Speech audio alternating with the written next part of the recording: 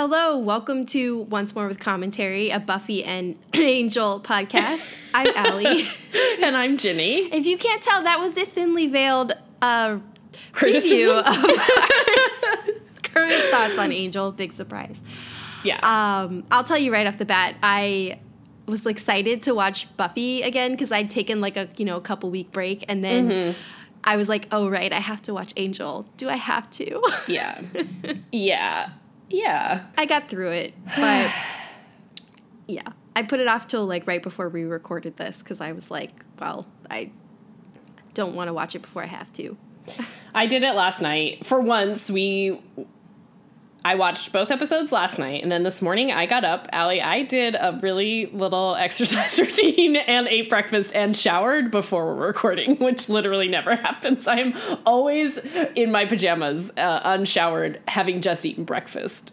Despite Sounds the fact like the first week of January. It does, doesn't it? I think really it's just that, well, that's a little bit of it. There's all, yeah. Trying part of it things. also is like it's the first.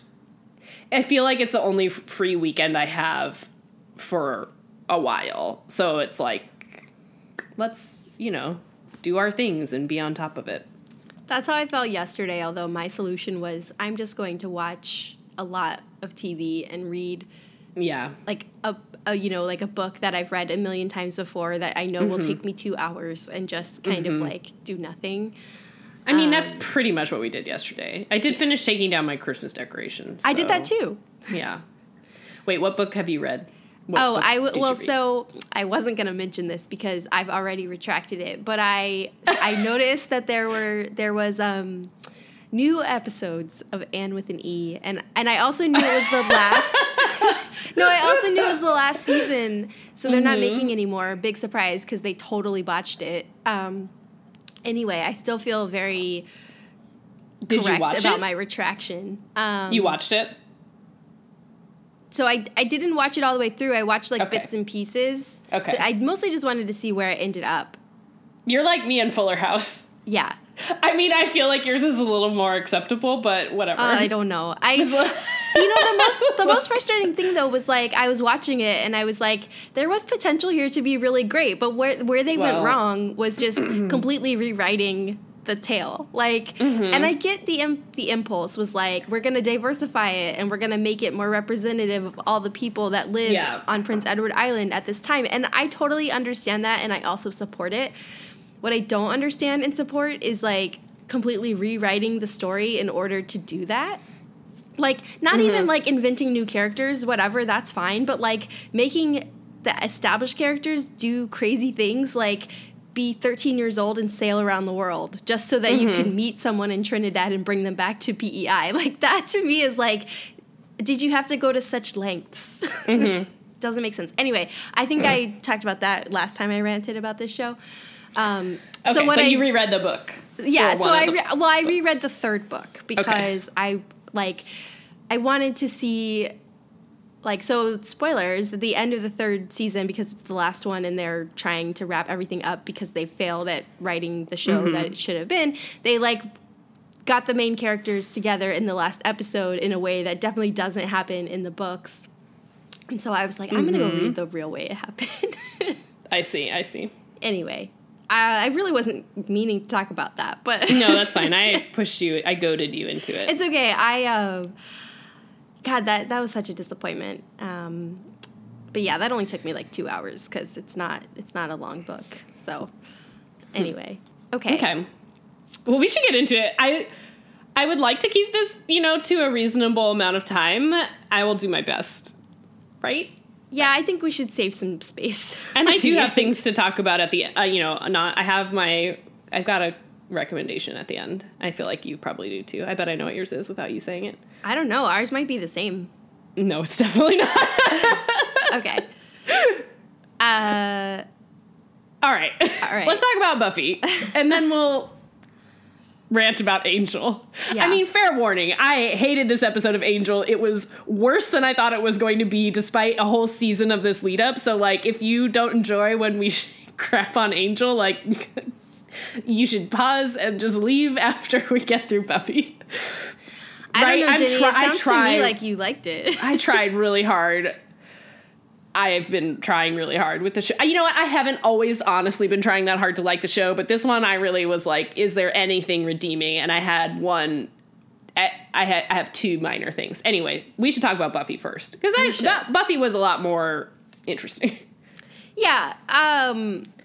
So some highs interesting and some to lows note too, like something in this Buffy episode, like Buffy and Angel are clearly very out of sync in the Aaron episodes right now. So that's just a note that I noticed in this one especially. But okay, they must have skipped an episode of Angel. I think they must have skipped a few. Or skipped like Buffy I think Angel went on hiatus while Buffy yeah. continued to air episodes or something, because yeah, that's the only way it makes sense. And looking at the air dates, they didn't air in the same week. Yeah. So I guess that makes sense now. Yeah. Because in this episode, so this is Lies My Parents Told Me, Willow does finally get the call from LA and like goes off to help restore Angelus' soul, although does not tell Buffy why and where she's going. So this episode is full of flashbacks, which don't always bode well, but we start out with a flashback of Robin Wood, Principal Wood, watching his mother encounter Spike for the first time and fight him. And we see Spike kind of in the fight and leave. So we know that Spike was essentially hunting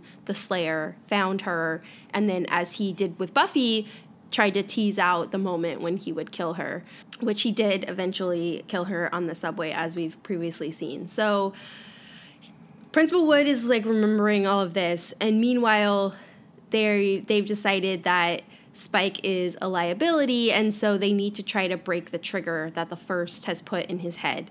So they come up with a magical doodad to do that and put it in his brain, and it isolates this trigger for Spike, which turns out to be a song that his mother used to sing him when Spike was human and a huge mama's boy and, you know, kind of societal outcast, as we've also previously seen. And we see the after of this where Spike becomes a vampire. Drusilla turns him into a vampire. Spike has the brilliant idea to also turn his mother into a vampire. She's dying of what appears to be tuberculosis. So, you know, this demon Spike apparently has an impulse to save her life by turning her into a vampire, but that turns her against him because, again, turns into a demon, and the demon is scornful of this, like, relationship that they had, and also basically says everything that his mother apparently thought, which was, you know, God, like, why do I have to put up with you? So that's heartbreaking for new vampire Spike. But he's remembering all of this while this magical thing is, like, you know, traveling through his brain, trying to isolate the trigger, and it doesn't really work. So the trigger goes off. He manages to hurt Dawn. They decide to move him to Principal Wood's sanctuary, which turns out to be his garage full of crosses nailed to the wall to... Well, they tell Buffy to isolate Spike while they're trying to work this out, but really Giles and Principal Wood have hatched a secret plan to kill Spike because they think that he's crucial to the First plans. Like, the First had told Andrew it's not time for Spike yet. So they think Spike is a liability not only because of the trigger, but because he's meant to be a weapon that the First is going to use against them. And Spike has this sort of conversation with Buffy while pretending he's teaching her a lesson that, you know, you weren't willing to sacrifice Dawn, but this is a different battle. Do you think you'd be willing to sacrifice any one of us if it came down to it in order to win the war? And Buffy says, absolutely, I would sacrifice myself or anyone if that's what it took to defeat the First. And, you know, Giles is a little bit like, well, what about Spike? And so Buffy realizes what's going on. They're stalling her. She runs over to Principal Wood's house where Spike has actually gotten the upper hand and broken the trigger somehow himself and decided not to kill Principal Wood on account of the fact that he killed his mother. So in his mind, they're even. And that's pretty much it. We get a lot of talk about choosing the mission overall. I feel like this one was a real mixed bag. I mean, in my memory, this is an episode that I really liked, and I think I mostly still like it, but it's like, it just is still suffering from kind of the same problems that most of this season has suffered from. Like, I don't know, they're just not quite nailing the characters and the motives, I think, a lot of times in these interactions, which is a shame because, like, I really liked the flashbacks in this. Like, I actually think this story with Spike and his mom is, like, so interesting to me, and I think it's a good idea, obviously, to contrast that with, you know, Principal Wood and his mother and those relationships and kind of make this episode sort of have those two parallel stories, I think is, like, obviously on paper a really good idea. And for the most part, I really like that aspect of the episode.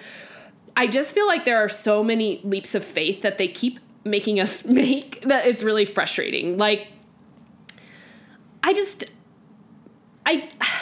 buy that Buffy and Giles will have a conflict. I don't at all buy that this is the way it plays out, right? That Giles decides, first of all, that everybody always has been questioning Buffy on whether or not she can make the tough decisions is just so ludicrous to me, because that is the essence of the show and of Buffy, is like, we've seen her make the hard decision since at least season 2, but I genuinely think since forever. So, like, that's the motive is just wild to me. But really that, like, Giles teams up with Principal Wood, who he barely knows, to kill Spike, who has been an ally for years now. Like, I get their questions about whether or not Spike is, you know, an asset or a liability. I think that is fine to ask, but to just say, oh, the reason he's around is because Buffy's so, you know, she's so in love with him that she can't see what's happening is just so silly to me. That I just can't abide that, right? Like, it doesn't track.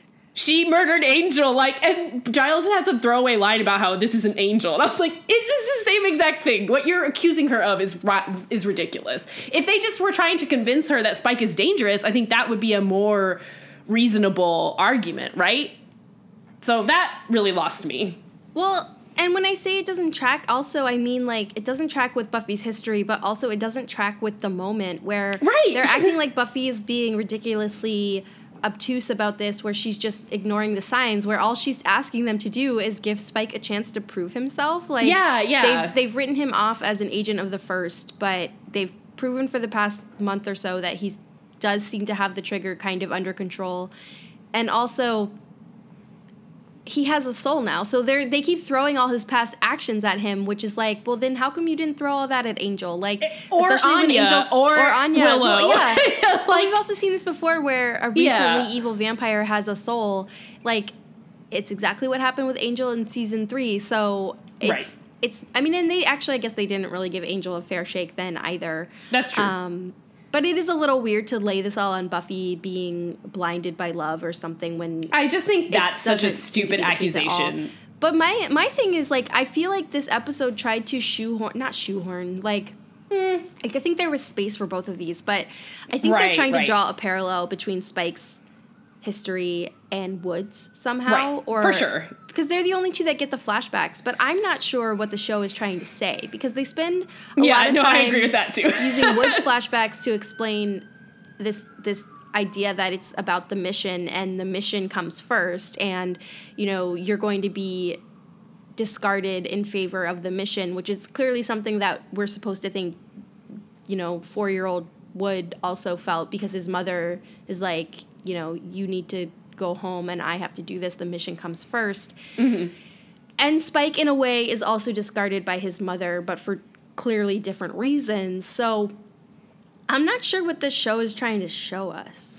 I mean, I agree, because that's also my big critique. Like I said, I really enjoyed the flashbacks. Like, I thought they were fun and funny. I thought it was good backstory on Spike. You know, I don't know. I mean, I love seeing sappy Spike. I love seeing that version of him and kind of see, you know, how he transformed and whatever. I think that's really interesting. And obviously the idea of a Slayer having a child is very interesting. So seeing Wood's flashbacks is also, like, it's good backstory. But the part where Spike, you know, I feel like the show wanted us to pretty much believe everything that all the conclusions that Spike comes to at the end, and I just think those were so weird. Like, I don't think the conclusion of this is that Wood's mother didn't really love him, and I don't also think it makes any sense for Spike to conclude that his mother wasn't really herself. That part was just like, I was like, okay, in the same exact story, they're telling us that Demon Spike still loved his mother enough that he wanted to save her, right? And also that demon mother wasn't herself at all and didn't care. Like, so I just, like, it, were those her true feelings or were they not? Like, I genuinely don't know. And I think that it's fine with me if this is Spike's coping mechanism, but it was just so weird to me that the show, I think, really tried to position it as the right answer. Because I think that's what broke the spell for him, was like, the reason that that song had some sort of power over him is because it was traumatic and like an actual trigger for him, you know, like a emotional trigger for him. So they were able to use it. And so like once he is able to like, you know, have like a more healthy outlook on that, it doesn't work anymore.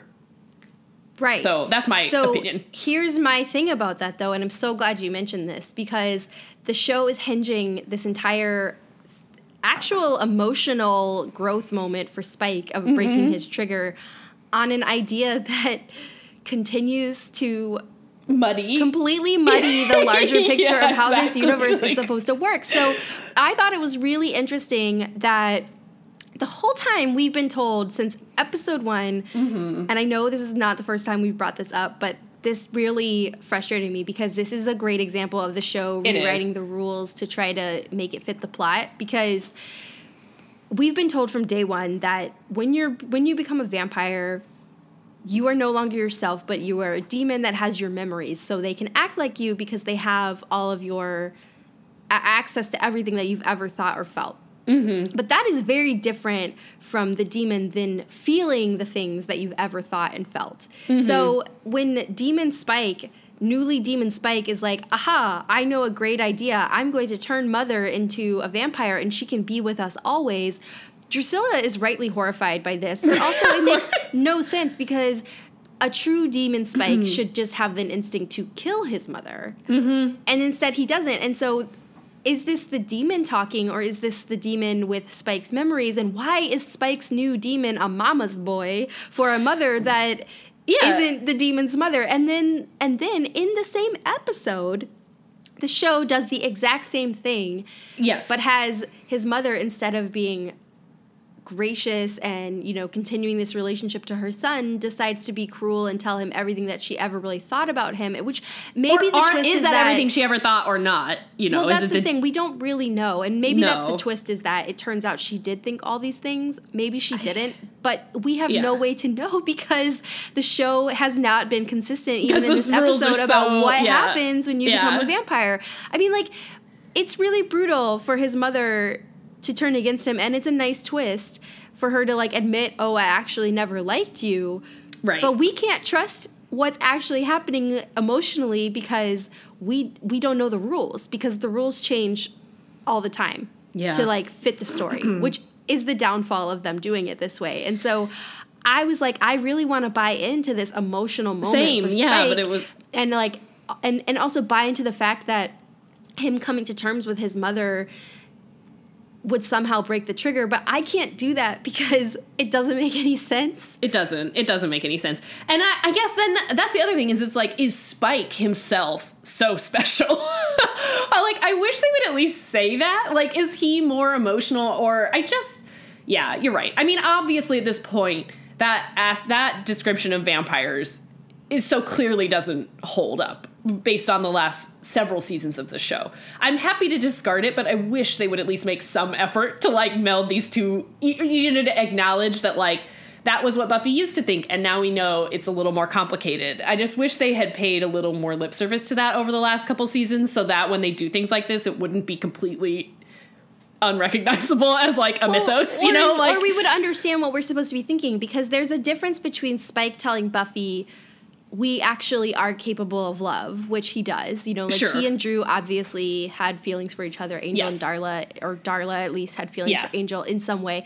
Like, we've seen these vampires exhibit the ability to love, but that is very different from maintaining the love they had. Tendencies of, like, Spike being really romantic and passionate and, like, rebuffed, and, you know, becoming a vampire should have eliminated all of that from him. And in the past, I actually feel like they've shown us flashbacks where that happens. Like, he kind of goes and gets revenge on all these people. So right.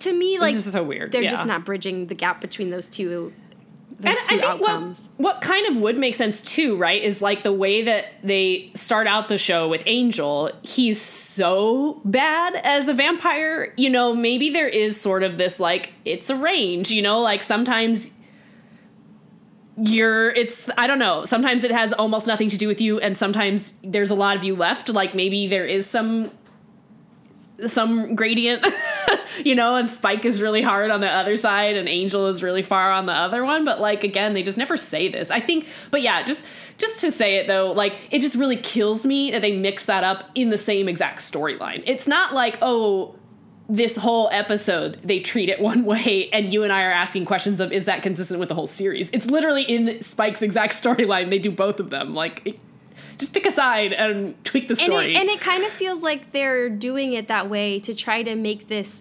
parallel with Wood's story. It does feel like that. Spike's mother didn't choose him and Wood's mother didn't choose him. And they, you know, like his mother is choosing to be free of this burden that she's saying that she had, and Wood's mother is choosing the mission. So hers is perhaps a little more noble, but they're trying to make this connection where they both are suffering because they felt abandoned by their mothers. Right. But I just don't think that works. No, and I think it's tough too, just because the only voice that we get for Nikki, Principal Wood's mother, you know, her motivations ends up being Spike, which is fine because I think it's obvious that he's trying to taunt and hurt Robin specifically with the things that he says. But again, I really got the impression that the show mostly believes what Spike is saying, which is like, if your mother really loved you, she would have made a different choice. And it was just ludicrous words.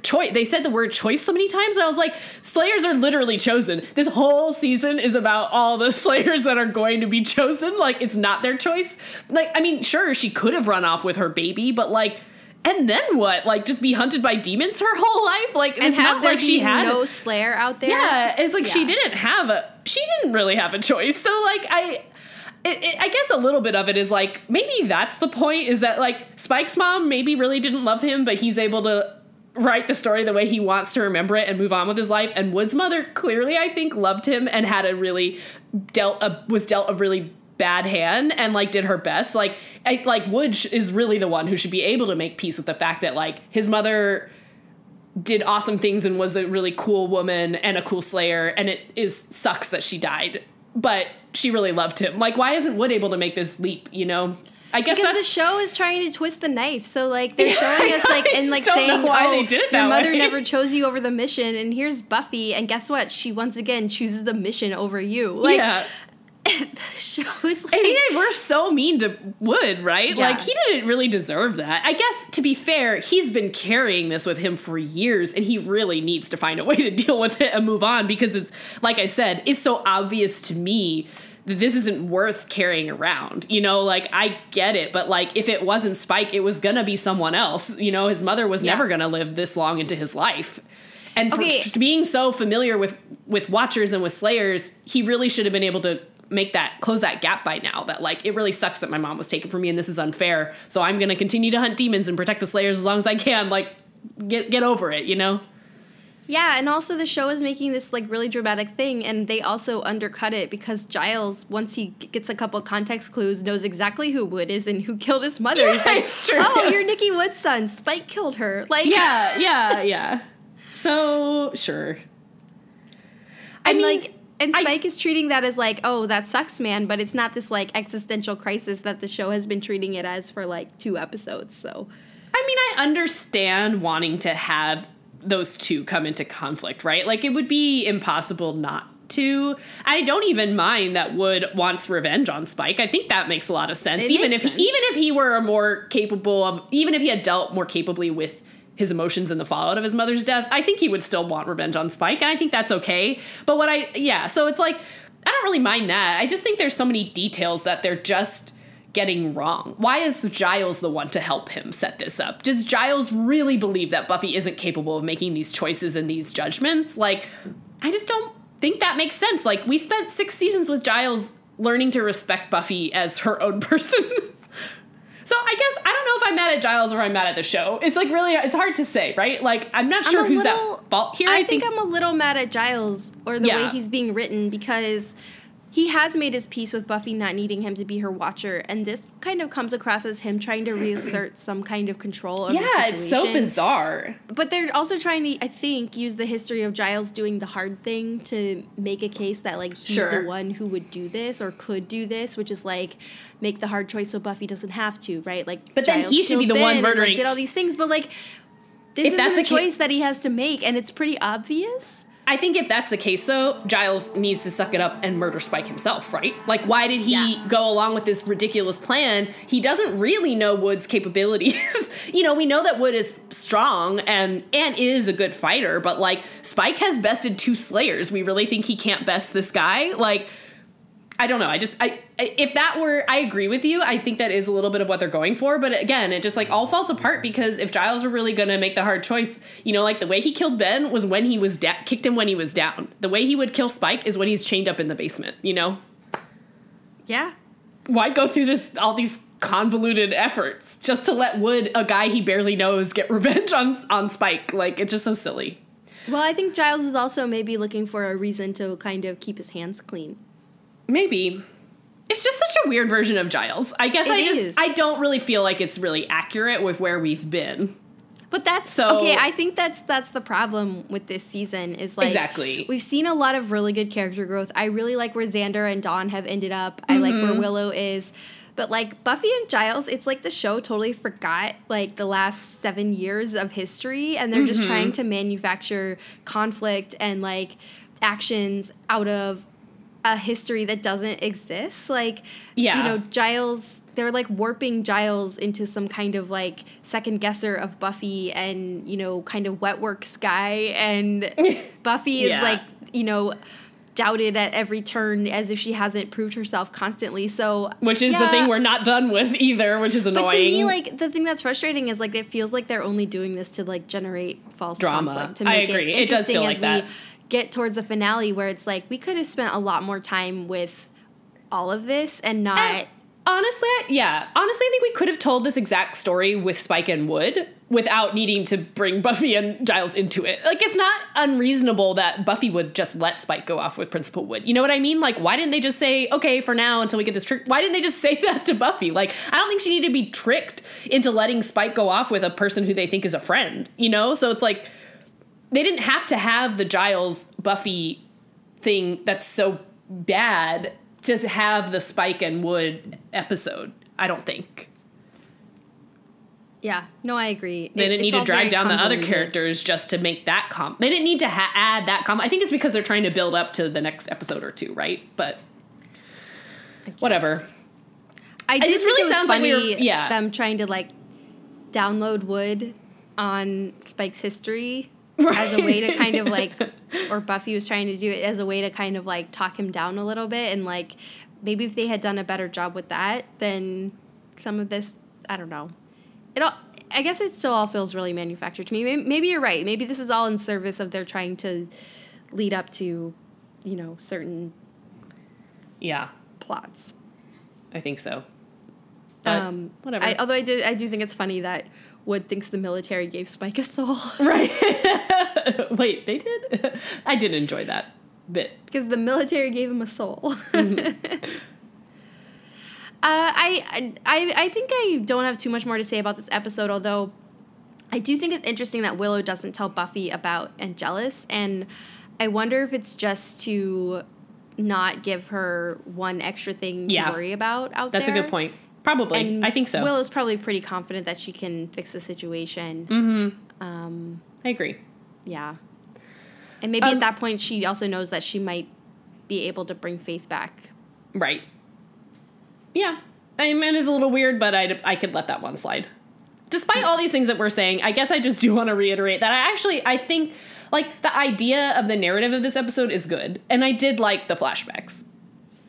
I don't even mind Spike skewing them in a totally inaccurate way because I think that's the sort of thing Spike would do. I wish the show had just given a little more solid frame to it so that we could say, like, yeah, Spike said Nikki didn't really love Robin, but we know that's not true. And I just wish they had put a little more structure behind it so that it was clear that these were Spike's opinions. I don't think they meant them that way, which is why they didn't do it, but I think that would have made this episode stronger, to just be like, this is just Spike, and he's just messing with this guy because he's mad that he's trying to kill him, which is fair.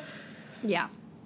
Do you not like the Spike thing, though? You haven't responded to that, and I've said it like 3 times. Oh, like his flashbacks? Yeah.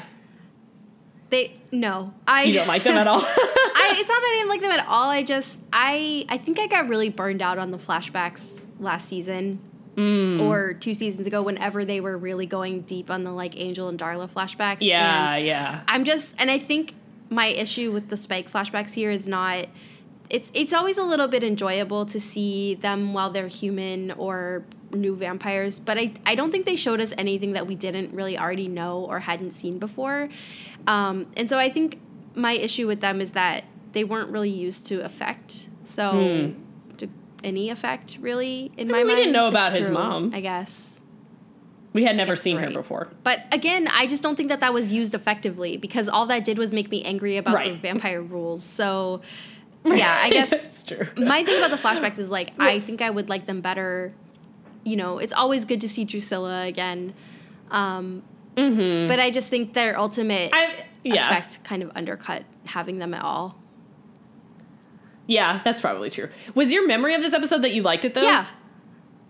Because I feel like we were both looking forward to watching this one. I definitely was. Spike thing was a lot more positive. Yeah.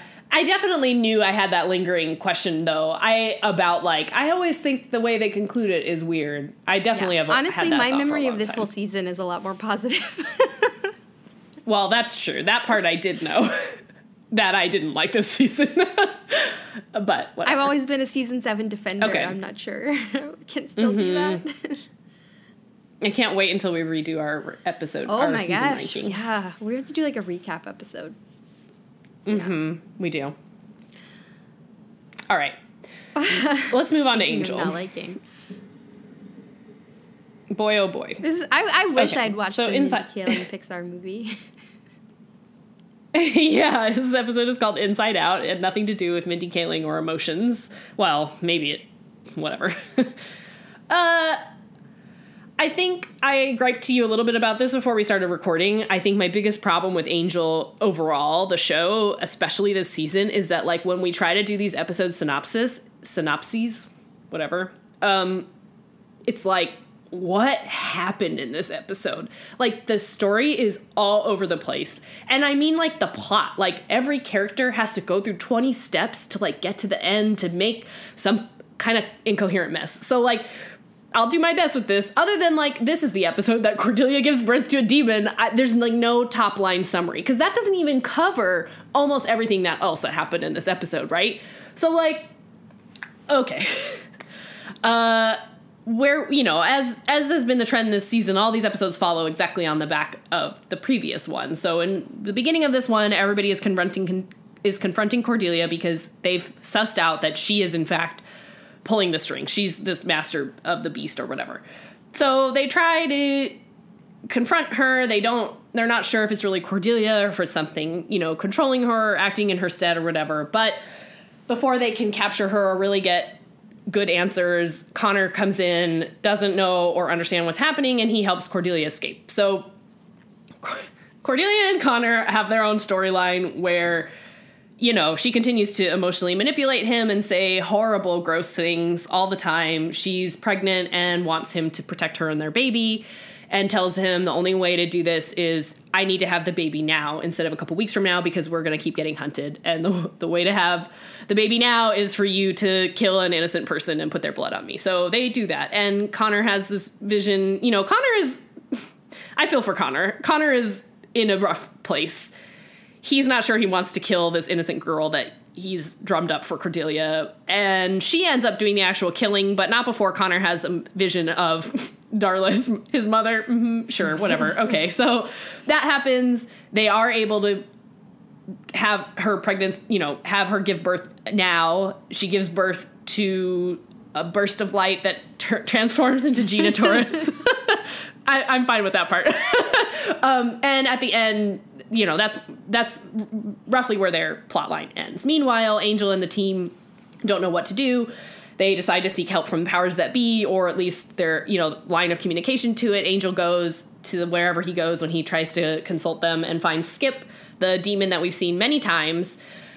And Skip basically reveals that all of this has been for show. Every time we've seen Skip, he was been, in fact, working for somebody else. Cordelia never ascended. All of this has been a means to an end of getting Connor, the son of 2 vampires, to be able to help birth whatever it is that Cordelia is giving birth to.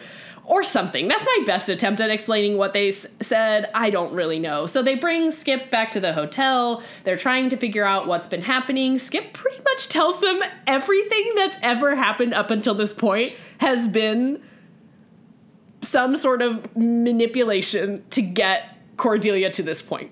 Like everything up to season 1. Yeah. We'll come back to that. Regardless, it turns out, of course, the only way to stop this bad thing from happening is that somebody needs to kill Cordelia before she can give birth to whatever this thing is. And Angel decides that he's going to do it. So he runs off, they magically locate where Cordelia and Connor are. He runs off to it, and right before he can chop her head off, she gives birth, and he's kind of like blown aside. And then when demon baby Gina Torres, whatever it is, appears, fully grown adult baby Gina Torres appears, Angel and Connor are both like in awe of her. And that's how the episode ends. Where to start? I know where I want to start. Okay. Maybe it's the same place I want to start. Well, obviously, we've been fearing the Cordelia aspect of this story. Yes. And before we get into that, I just want to say, even if the Cordelia and the weirdness of whatever they're doing with Charisma Carpenter, whatever they're doing with Cordelia, even that aside, this episode was effing terrible. I hated everything about this episode. This is the worst episode of television I think I've ever seen. I hated it. I hate it. I'm so mad. That's where I start. That's where I'm starting. Where are you starting? Well, I'm going to say that I don't think this is the worst episode of television I've ever seen. Definitely going to be in the bottom 10, but not so much because I think it's like technically terrible. It's because everything about this episode is exactly everything that is so terribly wrong with this season. With agreed. This plot line, with this treatment of Cordelia, treatment of Charisma Carpenter, all of it. It's so frustrating to watch because where I wanted to start was to ask you if you even understand what's supposed to have happened. No, I don't. It doesn't make sense. I don't know. What I don't understand is, did this thing take over Cordelia upon her ascension or her descension? It's not clear at all. And also, Skip is claiming that all of these events were done in service of this one thing, which I'm sorry, but that's bullshit. That's so crazy to me. It's a retcon that they're trying to write into, and they don't have to write in. Why does all of this have to be? Why can't it just be that a demon hitched a ride on the way down? Why does it have to be everything about Cordelia's entire character arc was not her doing, or Skip coming in and he's like, oh, you think she ascended because she's such a saint? Huh. And it's no, nobody even thought it was because she was such a saint. Skip told her when she ascended it wasn't because she was such a saint. So to come in and rewrite all of that is completely ridiculous. And to say that Wesley only slept with Lila because it was this, Fred only opened the portal, Lauren only came from Paideia, Gunn's sister got killed. So crazy. And Darla, all of this, they basically turned the entire show into the machinations of this demon, which is ridiculous. I know. And that's what is so, I agree with you. And they can't even explain what happened in a manner that's clear enough. I can't even tell you that this demon did all of these things, and then at this point, this is when it took over, because they don't even seem to know. Because it's they're oh, when she ascended, and it's and then what? So the view that we saw of Cordelia while she was ascended, was that Cordelia? Was that the demon being bored out of their mind? Did the demon somehow do something on her way back down? When did she get pregnant? What is happening? I agree, and that's why I don't understand why he retconned the whole show. All he had to do was say something hitched a ride when she came back, and that would have been sufficient, right? That still would have been a bad story for Charisma Carpenter, but the show would still be intact. Like, he literally throughout the whole show, all this has just been a big joke. I was like, is this just meta commentary about how, you know what, writers have been writing this show the whole time. But even the writers who've been writing this show in the real world this whole time did not write every single storyline with the thought that one day Cordelia was going to give birth to some demon, and that was the whole point of it. Like, that's so bad. I'm also, sorry, on a technical level. Is it a meta commentary that the writers this whole time have been like, we don't know what we're doing? I believe that. Yeah. It's so bad. Technically, this episode is a hot mess. Everything about it is a disaster. I'm sorry. Okay, so yes, Skip's been bad this whole time? Sure. Okay, so first of all, we're throwing out every bit of character growth that Cordelia's ever had, which is of course the biggest sin of this episode, because they really just put the nail in the coffin. We hate Cordelia. All of that you thought was growth was just a means to an end, and she wasn't even in control of it, and it wasn't as good as you remember it being. Sure. Also, okay, on a meta note, the only good part about this entire show, everything that's been silver lining. Yes. Oops, that was a fake out. We didn't mean it, and she didn't mean any of it. Sure. That's, I think, to me, of course, the biggest sin. But even that aside, they're saying none of it mattered, and then confusingly explaining how the hell this demon-ish thing is so okay, also, the powers that be have always, for me, been a huge weak link in the show because they didn't make any sense, but we've always been led to believe that they are essentially the gods of this universe, right? Like, nothing is higher than them. But they've been getting fooled this whole time. Like, I assume we're going to get a little bit more explanation on it, but just, on a, purely narrative and plot level, I don't understand who Skip is, who the powers are, or how any of that interaction went down. That doesn't make any sense to me. Well, okay. Skip is implying that the powers that be are, staying out of it because they don't want to get involved. But, it's their visions that are at stake here. So, which, by the way, Cordelia hasn't gotten a vision in, forever. Well, so it's you would think the powers would care on some level that their bidding is not being carried out. But I don't know if that doesn't make sense. What you're saying, I know that you're right in what the episode said, but it doesn't make, then why was Skip in their little vestibule? Why is any of this, why are they so out of control? It just doesn't make any sense. So fine, that doesn't make sense. None of this makes sense. But the part that really, I lost it when Darla showed up. Because there was not even a nod to any explanation as to how that was happening. She just mystically has a connection with her son. If the powers have washed their hands of it, exactly. How is Darla there? Because the implication I took from it is that it's the powers that be that are coming to Connor to try to help out. But it's what? Why then and not this whole time? Or why not when Angel was literally seeking you out? Why Connor? Why this? Anyway, that killed me. That was where I was this whole thing is completely off the rails. Sense because this whole time Skip is supposed to be this whatever, I'm just a mercenary demon, I'm helping you out. He helped Cordelia. Apparently Skip was the demon who was guarding Billy. I thought we decided he wasn't. No, he was. I think he was. I'm pretty sure.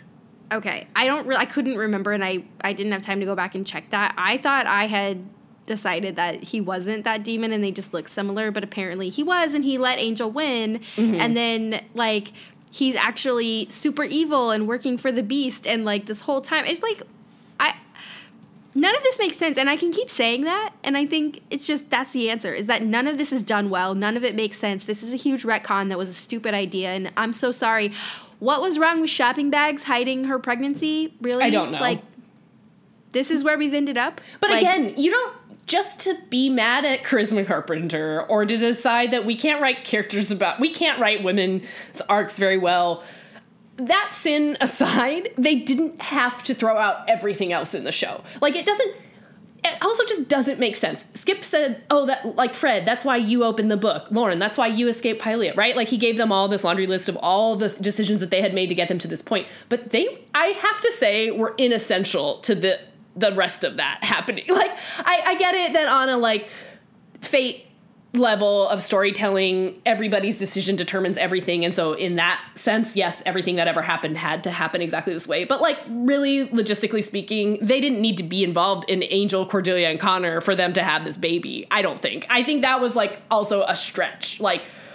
Anyway, none of them did anything. Why are they there? If that was all the plot pulling, yeah, you're absolutely right. None of them were integral to any of that happening. So why does that matter? And I also, the thing that really pissed me off about Darla too, speaking of them being horrible to women, is that they bring Darla back for her so that the show can make an effort to show Connor's conflict. Like, Connor is about to kill this innocent girl at Cordelia's behest because he's so manipulated and confused and messed up, and Darla is apparently trying to reach through to him saying, you are better than this, as if Connor hasn't killed people before, but sure, whatever. Like, Connor shoved his father in the bottom of the ocean and Darla didn't bother to show up. So, well, he only killed people he at least thought were guilty of something. I guess. But, okay. He's pretty much only killed demons. Person, yeah. And they're showing his conflict. We spend like 10 minutes of Connor, hemming and hawing about like what he's supposed to do. And they couldn't even do the same to Cordelia. They just make her evil off screen. Like, Cordelia's struggle with this. Like, Skip is like, oh, it's still her, but like she's not doing the driving. And it's like, okay, so what does that mean? Where is Cordelia? Where is her consciousness? Like, what is happening? And also, in the same moment with Darla, they're undercutting their entire thing about Cordelia, because Darla is saying, she's saying of herself as Ghost Darla or whatever. Because Connor's like, you're not her. And he's like, she's like, I have her memories, her thoughts. Isn't that what makes a person who they are? And so is this show trying to say that since this demon has Cordelia's thoughts and emotions, that it's still Cordelia? While at the same time trying to say, sorry, Cordelia's not home. Like, it's a great point. That's a great point. Also, and it just made me so angry because they're just, again, forget all the retcon nonsense, but even their explanation is completely undercut in the same episode by their attempt to give Connor the benefit of the doubt. You're right, and I hadn't noticed that because I was so focused on the way they had brought Darla back in this episode just to remind us of the other time they couldn't write a pregnancy storyline, without killing the woman. Like, I was like, oh, you just want to remind us of how you've pretty much already done this exact same thing because you don't know how to write women's arcs. I think they do okay writing women characters, right? Like, the facets of, like, Fred and Cordelia and Darla to some extent are, like, interesting, but, like, you sure as hell don't know what to do with them, especially when they get pregnant in real life. It just is hopeless. Like, it was just so bad. Also, like, she's constantly being like, to goad Connor into this, like, it's for our baby. Like, is that a reason that Connor, like, to me, that's a huge red flag. Like, I also want to give Connor, I know I'm, like, complaining about how the show is giving him the benefit of the doubt by undercutting their Cordelia message, and they are, but, like, this doesn't really speak very well of Connor that he is just, like, buying this and, like, doesn't see any of this as, like, a huge red flag. Like, I know poor Connor has been... I know, I disagree. Manipulated and tugged and pulled beyond belief. Like, how he's even functioning, I don't even know. Like... Poor guy. Like, I really want to say I understand Connor is truly the victim here. He really is. He really is. But also, like, that he doesn't see any of this as a red flag. I think he sort of does. Alarming. I actually think I think Connor is the only thing.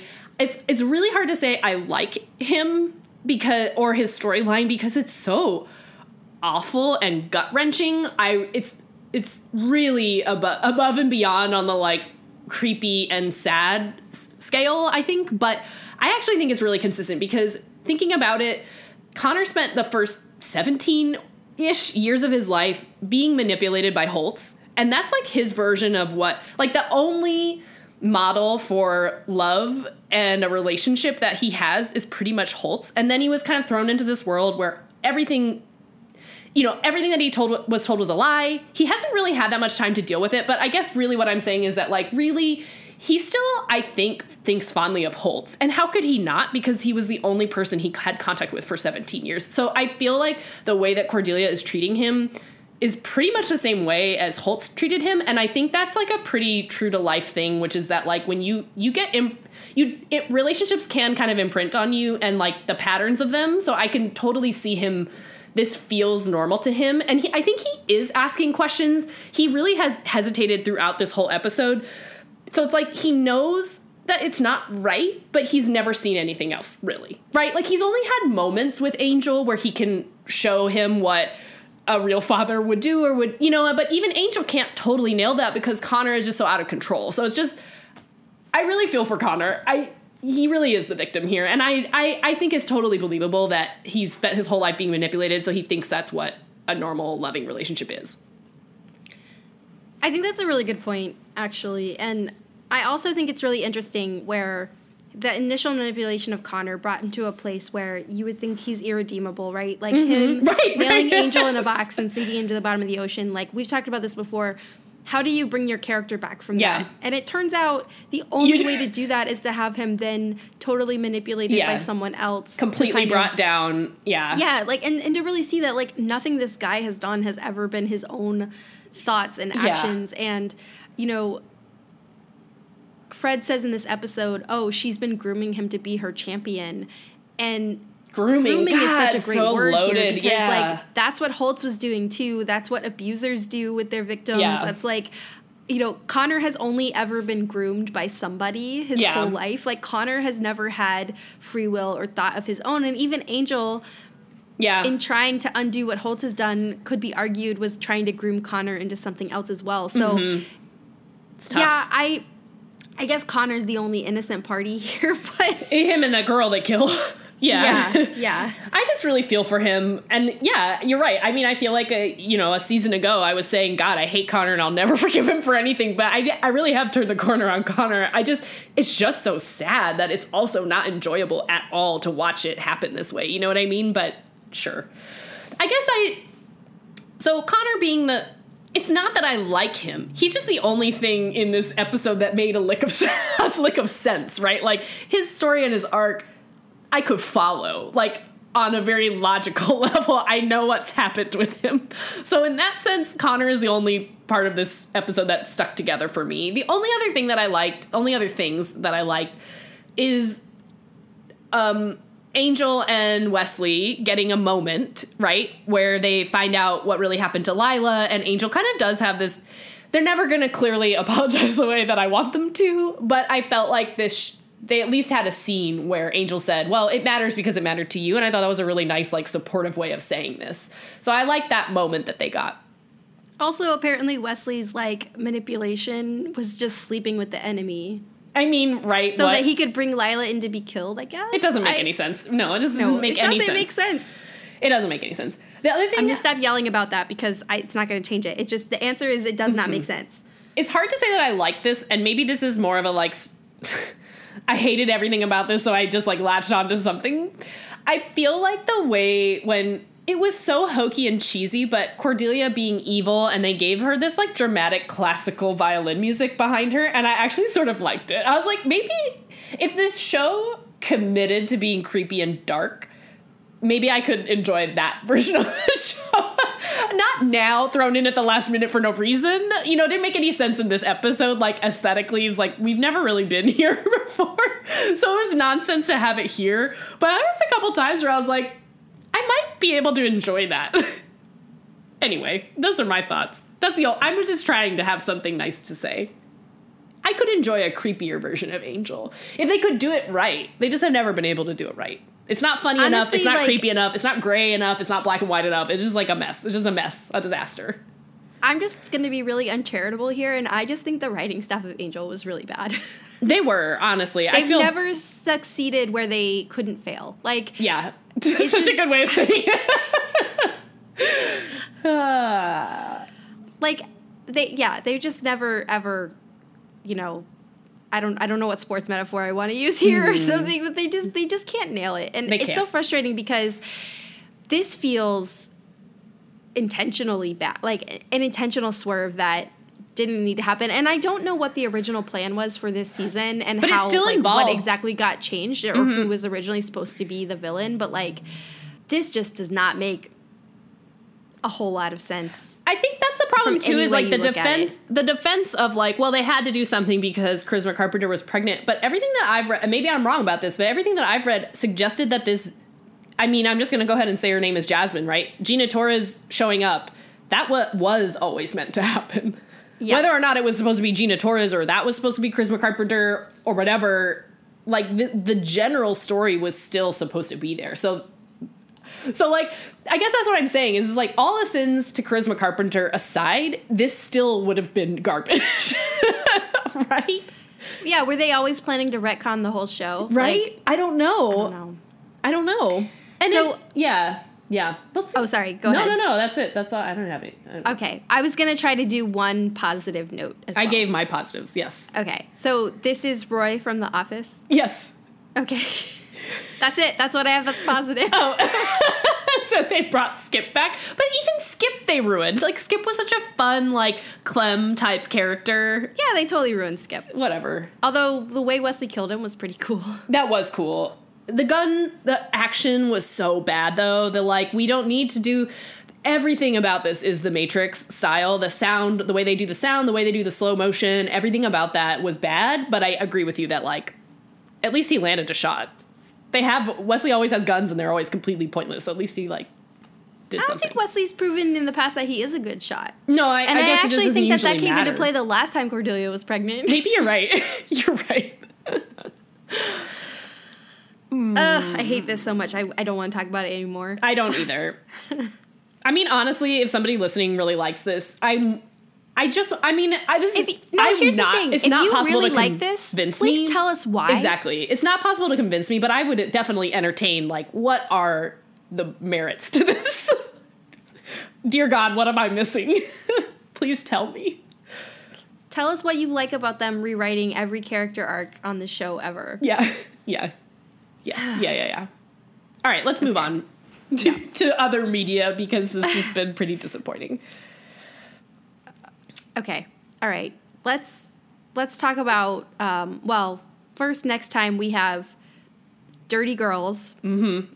Well, at least Actually, one good thing about that episode. To that episode a lot. Mm-hmm. And Shiny Happy People. We'll find out. So REM is showing up, I guess. Yep. Is that who sings that? I'm taking you at your word. I might not be right about that. Somebody correct me if I'm wrong. Because I'm not going to bother to look it up. I'm looking at it now. Okay. It is REM. Okay. Jenny, do you want to tell us your pop culture that you didn't want to tell us at the beginning? I do. Oh, God. Do I know what it is? Are we going to fight? No. We're not going to fight. No. It has nothing to do with anything I don't think that we've talked about. So it's not really a recommendation so much as a little story. Okay, so we did watch all of The Witcher on Netflix. Oh my God, that was going to be mine. It was? Yes, wait, I'm I shocked. knew it. Okay, I thought you were going to do Little Women. Oh, well, I could do that. No, that's fine. Witcher. Okay, so wait, you liked The Witcher though, or you didn't? Well, I mean, why are you going to bring it up? Okay, I have so many. I think in the media the narrative is like The Witcher is Netflix's attempt to do Game of Thrones, and I honestly think that is what Netflix thinks they're doing. It's so not that. So, like, I think they're really failing on a creative level, but as a piece of media, I thought it was, like, so, like, I can turn off my brain and just watch some swords and some fighting and some Henry Cavill, and, like, I'm here for it. But the real thing that I wanted to say is that, did you happen to see Katie Heaney's take on it? Yes. Damn it! It's like, it made my life. Like, I also saw your reply on Twitter, so you spoiled the stream. Damn it, why do I do things? I never write anything on Twitter. I know, that's why I was like, oh, wow. I literally, obviously watching it, was like, well, obviously I'm going to play around with my eye makeup just for fun at home to look like Yennefer because she looks great. And so I Googled Yennefer eye makeup because I was assuming that even that quickly somebody had done a tutorial on it. And people have, but they're mostly based on the video game. So instead what I found was Katie Heaney's review in New York Magazine that's entitled "The Best Part of The Witcher is the Eyeshadow," which, yes, accurate. The show is fine. It's not like breaking new ground, but it's fine. But really, I actually thought it was really easy and enjoyable to watch. Her review, I was like, you could have literally pulled this from my brain. I'm reading here. The show is pretty good, though I rarely have any idea what is happening. Henry Cavill sounds exactly like Geralt from the video game, and this impresses me to a degree even I don't understand. But what's really great about the show, what I'm here to tell you about today, is the eye makeup. Like, that is 100% my review. Why is it so fascinating that Henry Cavill sounds like the guy in the video game? Like, it is, though. Like, I love it. I love that he sounds exactly like him. And also, side note, Alex plays Witcher, so I have heard it a lot in the background. Anyway. I have not heard the video game, but do you want to know? Please tell me. My assumption is they cast him because he sounds like the guy, because... Well, yes, because... He's not great. Well, you know that's not true. He is a huge fan and, like, campaigned for himself to get this role. Okay, but like when he has to be like super serious, like he's not great. When he's comedic, he's fantastic. It's true. But that, I think, honestly, is because Geralt is such a like dumb character. I hate him, but I love him. Whatever. I don't care. I did really like the first, in the first episode, there's like a cool showdown in the street with like a sword fight. I thought the sword fight was really exciting. They haven't done enough of that, though. So the first episode is the only one where I really got the sense that Netflix was trying to be like, this is our new Game of Thrones. And then after that, I feel like they kind of let the show be what it wants to be. And it wants to be a Xena Hercules style throwback. It does, because it's like got the whole magical creatures angle. I mean, I think that's why I really liked it. It reminded me of watching like, you know, the Legendary Journey or whatever. Exactly. It's so like cheesy and throwbacky in a way that is like really satisfying. Like I'm like, if you dig too deep on any single one of these storylines, they're terrible. But if you just watch it and are like, it's just sword fighting and cool creatures, like it's awesome. Wait, okay, sorry, I've talked the whole time, so tell me your thoughts. No, it's okay. This is your recommendation. I watched it because Claire told me it was good, and it was kind of already on my watch list, and I was like, yeah, I mean, I could like watch a fantasy or whatever, and it was only 8 episodes, so I was like, this is not a huge commitment. And I also want to say that I've never read the books or played the game, so I didn't know like anything about this except that Henry Cavill was in it. And I had also seen the thing about the eyeshadow, so I was like, okay. And so then like knowing that Yennefer is supposed to be this like beautiful woman with like eyeshadow, I'm like watching the first episode like, huh? Or the second episode, I guess. But I was actually really proud of myself because I've watched enough and read enough fantasy to kind of know some of the tropes. So like immediately I was like, I'm pretty sure these aren't the same timeline because like in the first episode, like this city gets like demolished and people are like still talking about it. Right. I thought he was going to end up being like her father or something. And then I was sort of right. But like, it's every little trope about it, I actually really enjoyed. I mean, like, this is a show where like a man is turned into like a hedgehog. Like that's his curse. And you're just like, it's like a total WTF like kind of thing. But like, if you just go with it, it's actually really satisfying to watch on that level. And that's what I mean, where I think if Netflix started out with this as like their Game of Thrones show, they quickly, either that got pushed to the wayside or the show runners did what they wanted to do, because I think they still think that's what it is, which is what is a little bit weird to me. But yeah, otherwise. See, I don't know, because I feel like all the like naked lady exposition only happened in like the first episode. Maybe you're right. Like armies haven't really been, like there hasn't been as much political maneuverings as like I kind of would have expected after the first episode. Maybe you're right and I'm not giving them enough credit. But regardless, I don't really care what they're trying to do, because I think what they ended up making is just like, it's like the first background fantasy show, you know? It's like, you could just watch it while you're doing something else. You're not gonna like miss a lot, because it's not that deep. But it's fun. I think it's really fun. Yennefer has some interesting character beats, and she's clearly my favorite, even though... My frustration with the show, or at least the first season, I'm assuming they're making more, but... They already greenlit season 2. Okay, so my frustration with the show is it all felt pre-show, like yeah, for sure. Like it's like this entire season was supposed to be leading up to like the actual show. I think it is. So I find that kind of frustrating that we spent 8 episodes kind of prequel. But anyway, I don't think you're wrong, but yeah.